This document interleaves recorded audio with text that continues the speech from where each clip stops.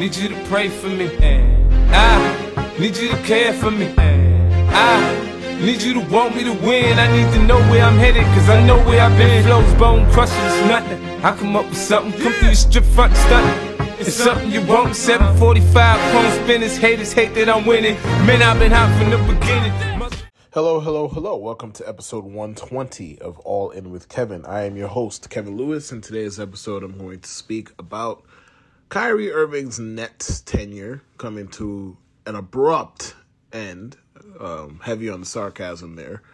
And a few thoughts about the Super Bowl, nothing too crazy. So Kyrie Irving was traded. This is being recorded on Monday morning, 10:30 a.m. He was traded yesterday to the Dallas Mavericks. The Nets received Spencer Dinwiddie, Dorian Finney-Smith, a 2027 second-round pick, a 2029 first-round pick, an unprotected 2029 first-round pick, and a 2029 second-round pick.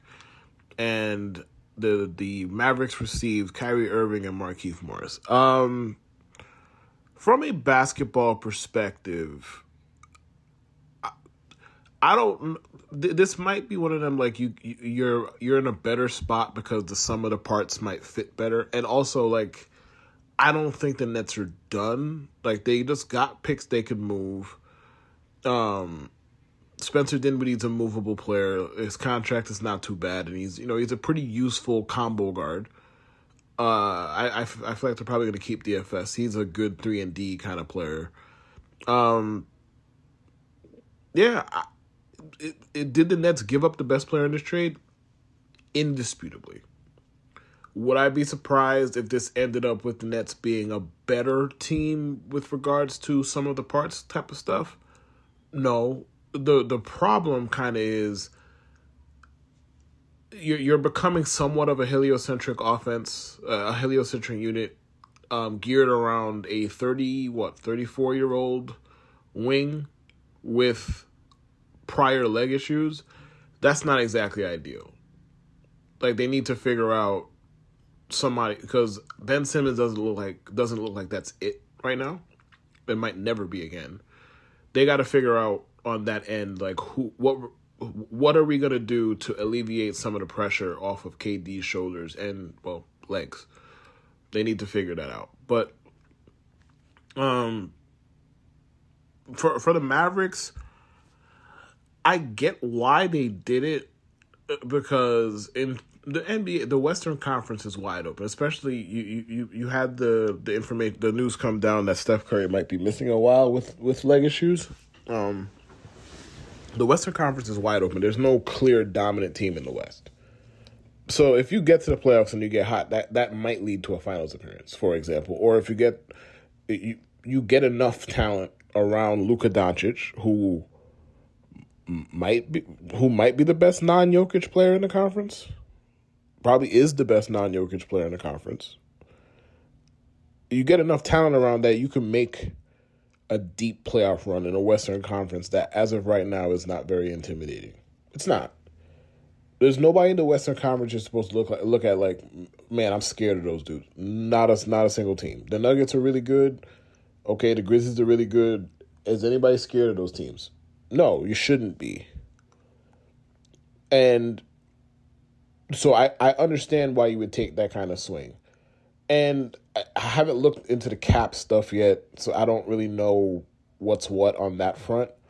But technically, if they for some reason Kyrie is just like, I don't want to re-sign you, or the Mavericks are just like, we don't want to re-sign you for whatever the reasons, a lot of things can change between now and June. So let's say he does walk. I'm pretty sure they would have gained cap space, like between the whole Kyrie thing and getting rid of 2 longer-term contracts. I'm pretty sure they would have enough cap space to do something meaningful in the offseason. Maybe if they got rid of one more guy, they could do it. So I understand why the Mavericks did the trade. And quite frankly, Kyrie can play off the ball well enough that Luka and Kyrie shouldn't have a whole lot of issues, number one. And number two, they could stagger them. We've been hearing how the Mavericks don't have a secondary creator all year that when Luka's off the floor, it becomes messy because they don't have anybody who can create for anybody. All right, well, you have Kyrie Irving, one of the best shot creators in the sport. His playmaking kind of lags behind. Well, his playmaking for other people kind of lags behind, but at the bare minimum, he can create shots for other people at a competent level, and he can create shots for himself better than most. So, from that perspective, I get it. Ultimately, if this is the last trade that the Mavericks make, or the last significant trade the Mavericks make, they're kind of a middle-of-the-pack Western Conference team, maybe slightly above. Because at the end of the day, man, you can score all you want. They have nobody who could defend. That's the issue. If they trade for a wing, because they just traded their best wing defender. If they trade for a wing defender or two, we're having a different conversation about the Mavericks. Basically, in a typical year, I'd be way more down on this trade for the Mavericks, but in this particular year where we don't know shit about shit, and the Western Conference is basically wide the fuck open, I get exactly why the Mavericks did the trade. And I don't know if their plan is to keep him long-term or they just want to go for it today. Because the thing about keeping him long-term is, as Kyrie has shown at basically every stop, he's unreliable. Now, the COVID year, the pandemic, nobody could have predicted this happening. But Kyrie has now forced his way out of 3 different stops. Now, we can say whatever we want about the Nets. I don't think anybody was really quote-unquote wrong here. If he didn't want to be there long-term, if he wanted to be there long-term and they weren't treating him as such, I understand why he got himself up out of there. I understand why he lit it on fire. The Nets not wanting to fully guarantee $200+ million to a guy who is as big a headache as there is in the entire sport and is as unreliable as anybody in the entire sport is perfectly fucking reasonable. I don't think anybody's wrong here. Kyrie wasn't getting what he wanted contract-wise from these dudes. So he's like, okay, send me somewhere else where they might. Because ultimately, look, I don't know if the Mavericks are going to give that man 3-4 fully guaranteed years. But if the Nets are not, and they prove that they're not willing to at every turn, that could affect how much he makes in the summer. Because the Nets seem like the type of organization, or at least Joe Tsai seemed like the type of guy who would actively try and spike Kyrie Irving in the summer. So for him to get the maximum that he could get, even as unlikely as that may or may not be, they would have had to complete a sign and trade with somebody, and I could see them being petty enough to tell him no. And if that's the case, I could see exactly why Kyrie asked out of town. Now, to focus more on his Nets tenure, listen, man, the idea that Kevin Durant is some kind of victim here, nobody gets treated, no superstar / top 15 player ever gets treated with the kid gloves that Kevin Durant gets treated with from a public perception perspective. And I've said this a million times. Kevin Durant took his talents to Brooklyn to play with Kyrie Irving. Again, this is after Kyrie Irving alienated 2 different teams in the Eastern Conference on a very public level. This is not new information. This is not hidden information. And Kevin Durant knows Kyrie Irving better than anybody. And we've seen this. We've seen that Kyrie's unreliable. He might be... am I saying Kyrie's a bad person? No. Am I saying he's a bad friend? No. Kevin Durant knows this more than anybody. Kevin Durant knows him more than anybody. And still, yet, hitched his basketball career to the idea that him and Kyrie Irving could be the dynamic duo that wins championships. And then the Nets enabled them by basically letting them run amok. And it's one... Players shouldn't run your teams anyway. Players shouldn't have that much power because, quite frankly, a lot of players... And this is going to sound wild coming from somebody who just talks about the game. I've never played it. A lot of players don't know what it takes don't know what it takes to put a winning team around them. Hence why a lot of great players make bad GMs. A lot of great players don't know what it takes. Hence why the best organizations you see are the organizations that tell the players, hey, You worry about playing. Yes, we respect your input and we'll take it at face value, but we're not going to let you influence us in that way on everything we do. The best organizations are run like that, where you're telling the players to worry about playing and we will worry about managing. So, I mean, they gave Kevin Durant and Kyrie Irving all that power. Again, Kevin Durant has never won anything without, the 73-win Warriors behind him, basically. Never won anything without Steph Curry, who's a top 10 player of all time, behind, and the actual real leader of the Golden State organization. You have never won anything because you have Kevin Durant. Never. It's very nice to have him, obviously. He's a great player, obviously. But giving that kind of power to a guy who has never been the focal point of winning a title is kind of weird to me. Honestly, it's strange. And this idea that he's a victim is just...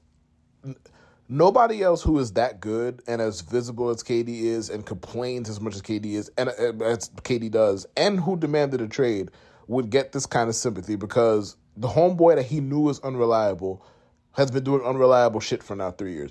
Bruh, if I have a homeboy who's loud and rambunctious, I love him to death, but that's what he is. He gets rowdy. He starts fights.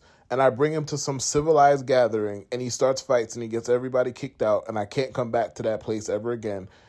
I can't sit there and be like, none of this is my fault. I brought him there. I followed him there. I was there with him, knowing good and fucking well this wasn't a great idea because of who he is and the type of place I'm taking him to.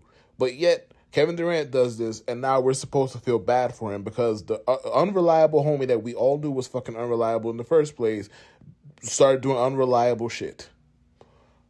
That part of it makes no fucking sense to me. But he picked the wrong guy. The Nets picked the wrong guy. I mean, granted, Kyrie was just part of the package deal. It was like, all right, if you're gonna sign me, you're gonna sign Kyrie Irving, and that's just all there is to it. And they chose to do it. Ultimately, it failed. The Nets won one playoff series in this era, and they've had what, 3 players demand trades in the last calendar year. It's weird times in Brooklyn, and I still don't think they're in bad shape. Roster wise, going forward, I don't think they're in bad shape. But it's so I can't even make fun of Nets fans. I'll let the Knicks fans do it, because Knicks fans have a lot of guff. And they're talking a lot of talk about the Nets because, they're not as relevant as us, and they only won one playoff series in this time frame, and the KD Kyrie thing turned out to be a failure. But, I mean, the Nets are still in better shape than the Knicks are. Roster-wise, they have a better record. And, again, they have Kevin Durant. The Knicks do not. Jalen Brunson's nice. Julius Randle, not a fan, having a nice year, blah, blah, blah. You don't have Kevin Durant on your team. The Nets are in better shape. So all these jokes, it's like, I get them. They're a little bit too loud given the fact that the Knicks are A, in worse shape, and B, in their banner year, are 3 games over 500. It's a little weird to me. I'm not saying not to make jokes. I'm not trying to police nobody's jokes. Enjoy yourself. Being that loud as a fan of the Knicks is odd to me given what's actually transpired in that time frame since KD and Kyrie actually signed with the Nets all the way up to now. The Nets have accomplished more than the Knicks have, even saying all of that. And the Nets are the long-term health of the franchise. The Nets are likely in better shape anyway. So it's a little strange. But from a basketball perspective, the Nets gave up the best player. In the long run, they might be better off for it. And, they finally got rid of the headache. Because I don't think they ever actually wanted to sign Kyrie Irving in the first place. Because, again, we have his career on file. We've seen this stuff already. They signed him because that's the price of doing business with Kevin Durant.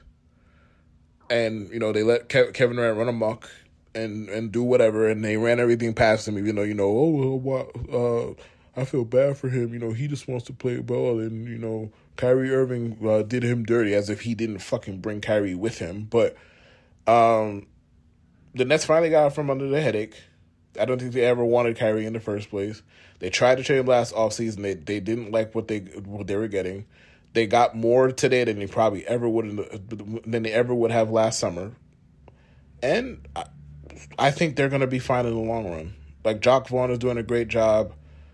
Nick Claxton has emerged as one of the better defenders in the sport.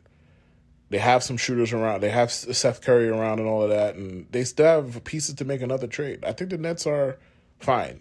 I think I'm not going to go as far to say addition by subtraction. I mean subtraction by addition. Well, no, I had it right the first time. Sorry, addition by subtraction. Because Kyrie is still Kyrie with the ball in his hands, and I understand all of that. And he was great this year as well. But just from a sense of relief standpoint, the Nets have to be thrilled. Like, all right, this is finally fucking over. I'm sick of this dude. Tired of him at every turn doing XYZ, doing all this bullshit. He doesn't want to fucking work, blah, blah, blah. Like, he doesn't show up to work. He's this, that, and the third. He's a distraction. He's always saying some dumb shit, doing some dumb shit. Glad he's gone. It's over. Good for Brooklyn. It's a new fucking beginning. And we'll see what they end up doing between now and the deadline, because I think they got another move in them. I offered you $1.25 million for your company, plus a 3-year employment agreement at $100K per year to run the show. And I'll pay you a percentage of the profits once we hit certain hurdles that we agree to. Wait a second, before you even consider that madness, Jeff, I find this kind of thing distasteful. All right, the Super Bowl. The Super Bowl is this upcoming Sunday. I can't wait to watch it. 2 black quarterbacks playing on the biggest stage for the first time in NFL history, in Black History Month and all of that. And you have, for my money, the most talented quarterback ever going up against the best team in the NFL. It's fun. Like, the whole idea of the game is fun. I can't wait to watch Mahomes and them, and the Eagles are a really fun watch too. Like, granted, in the playoffs they've been beating the life out of teams, so there hasn't really been a whole lot of fun there. But the Eagles are an entertaining watch too, especially when their offense is clicking, because you can't do nothing with them. Like, their offensive line is amazing, their run game is amazing, and they have 2 of the top 15 or so wide receivers in the sport, so you can't do nothing with them. When they're rolling, you can't do nothing with them. It's fun to watch. I think the Eagles are a markedly better team, and I think their offense presents issues for everybody, let alone a team that is kind of mid on defense, averagey, if you will, if you want to call it. The Chiefs' defense played well against the Bengals. I think big part of that is they matched up well with them. Like, the Bengals' offensive line is what it is, and the Chiefs do get pressure on the quarterback pretty well. Now, against the Eagles, where I assume, obviously, that Jalen Hurts is going to have more time than Joe Burrow did, and there's no clear standout quality besides pass rushers on that team, going up against arguably the best line in the sport, it spells a bad matchup all over the place. Steve Spagnuolo has put together some really good game plans in the past. He has a good grasp of defense as a whole, even if the Chiefs' defense is kind of not that talented. But it's a tough ask to ask that defense, being having the talent that they have or don't have, depending on your perspective, to run up against the most talented offense in the league, arguably, with the best offensive line in the league. So it's a tough sell. It's a tough ask. I think the Eagles are going to win the game. My prediction, I guess, let's say 30-27. I think that's going to be my prediction for the game. I think it's 30-27. I think the Eagles are just better. The score being what it is, it's the Super Bowl. I don't expect a blowout. And it's showing a lot of respect to just how good Patrick Mahomes is, because he's doing this without much of a wide receiver core. Yes, Travis Kelce is amazing, understood. There isn't much besides him. And their defense is So it's a lot of respect to Patrick Mahomes to predict a game that close between 2 teams that I think there's a pretty noticeable gap between them talent-wise. So, hey, man, I think it's going to be a good football game. I think it's going to come down to the final minutes. I am personally rooting for Mahomes to win. I love Mahomes, one of my favorite quarterbacks of all time, probably my favorite quarterback of all time. Yeah, and for agenda reasons, I want him to get 2 in 3 years, 4 years, whatever it's been now. Yeah, 2 and 4 years, and so I could start preaching the good word even more aggressively about one Patrick Mahomes. So that's where my rooting interest lie. I think they're gonna lose though, but we'll see in the end. And I hope everybody enjoys Super Bowl Sunday as much as I think I will, and hopefully we get a really good game. And on that note, I'd like to implore you to listen to the Middle Initial podcast with myself, Andrew L. Case, and Jude A. Jackson as we discuss current sports topics. Subscribe to the Underdog Fantasy Sports Network. They have a lot of good content. I hopefully will be back for baseball stuff soon, and I'll hopefully be back for football football stuff in the fall. In the meantime, just subscribe to them. They have a lot of good stuff. If you like sports at all, they have something for you. So subscribe, hit the like button on the shows and all of that, and that's about it, man. Have fun watching the Super Bowl, and I will see you when I see you.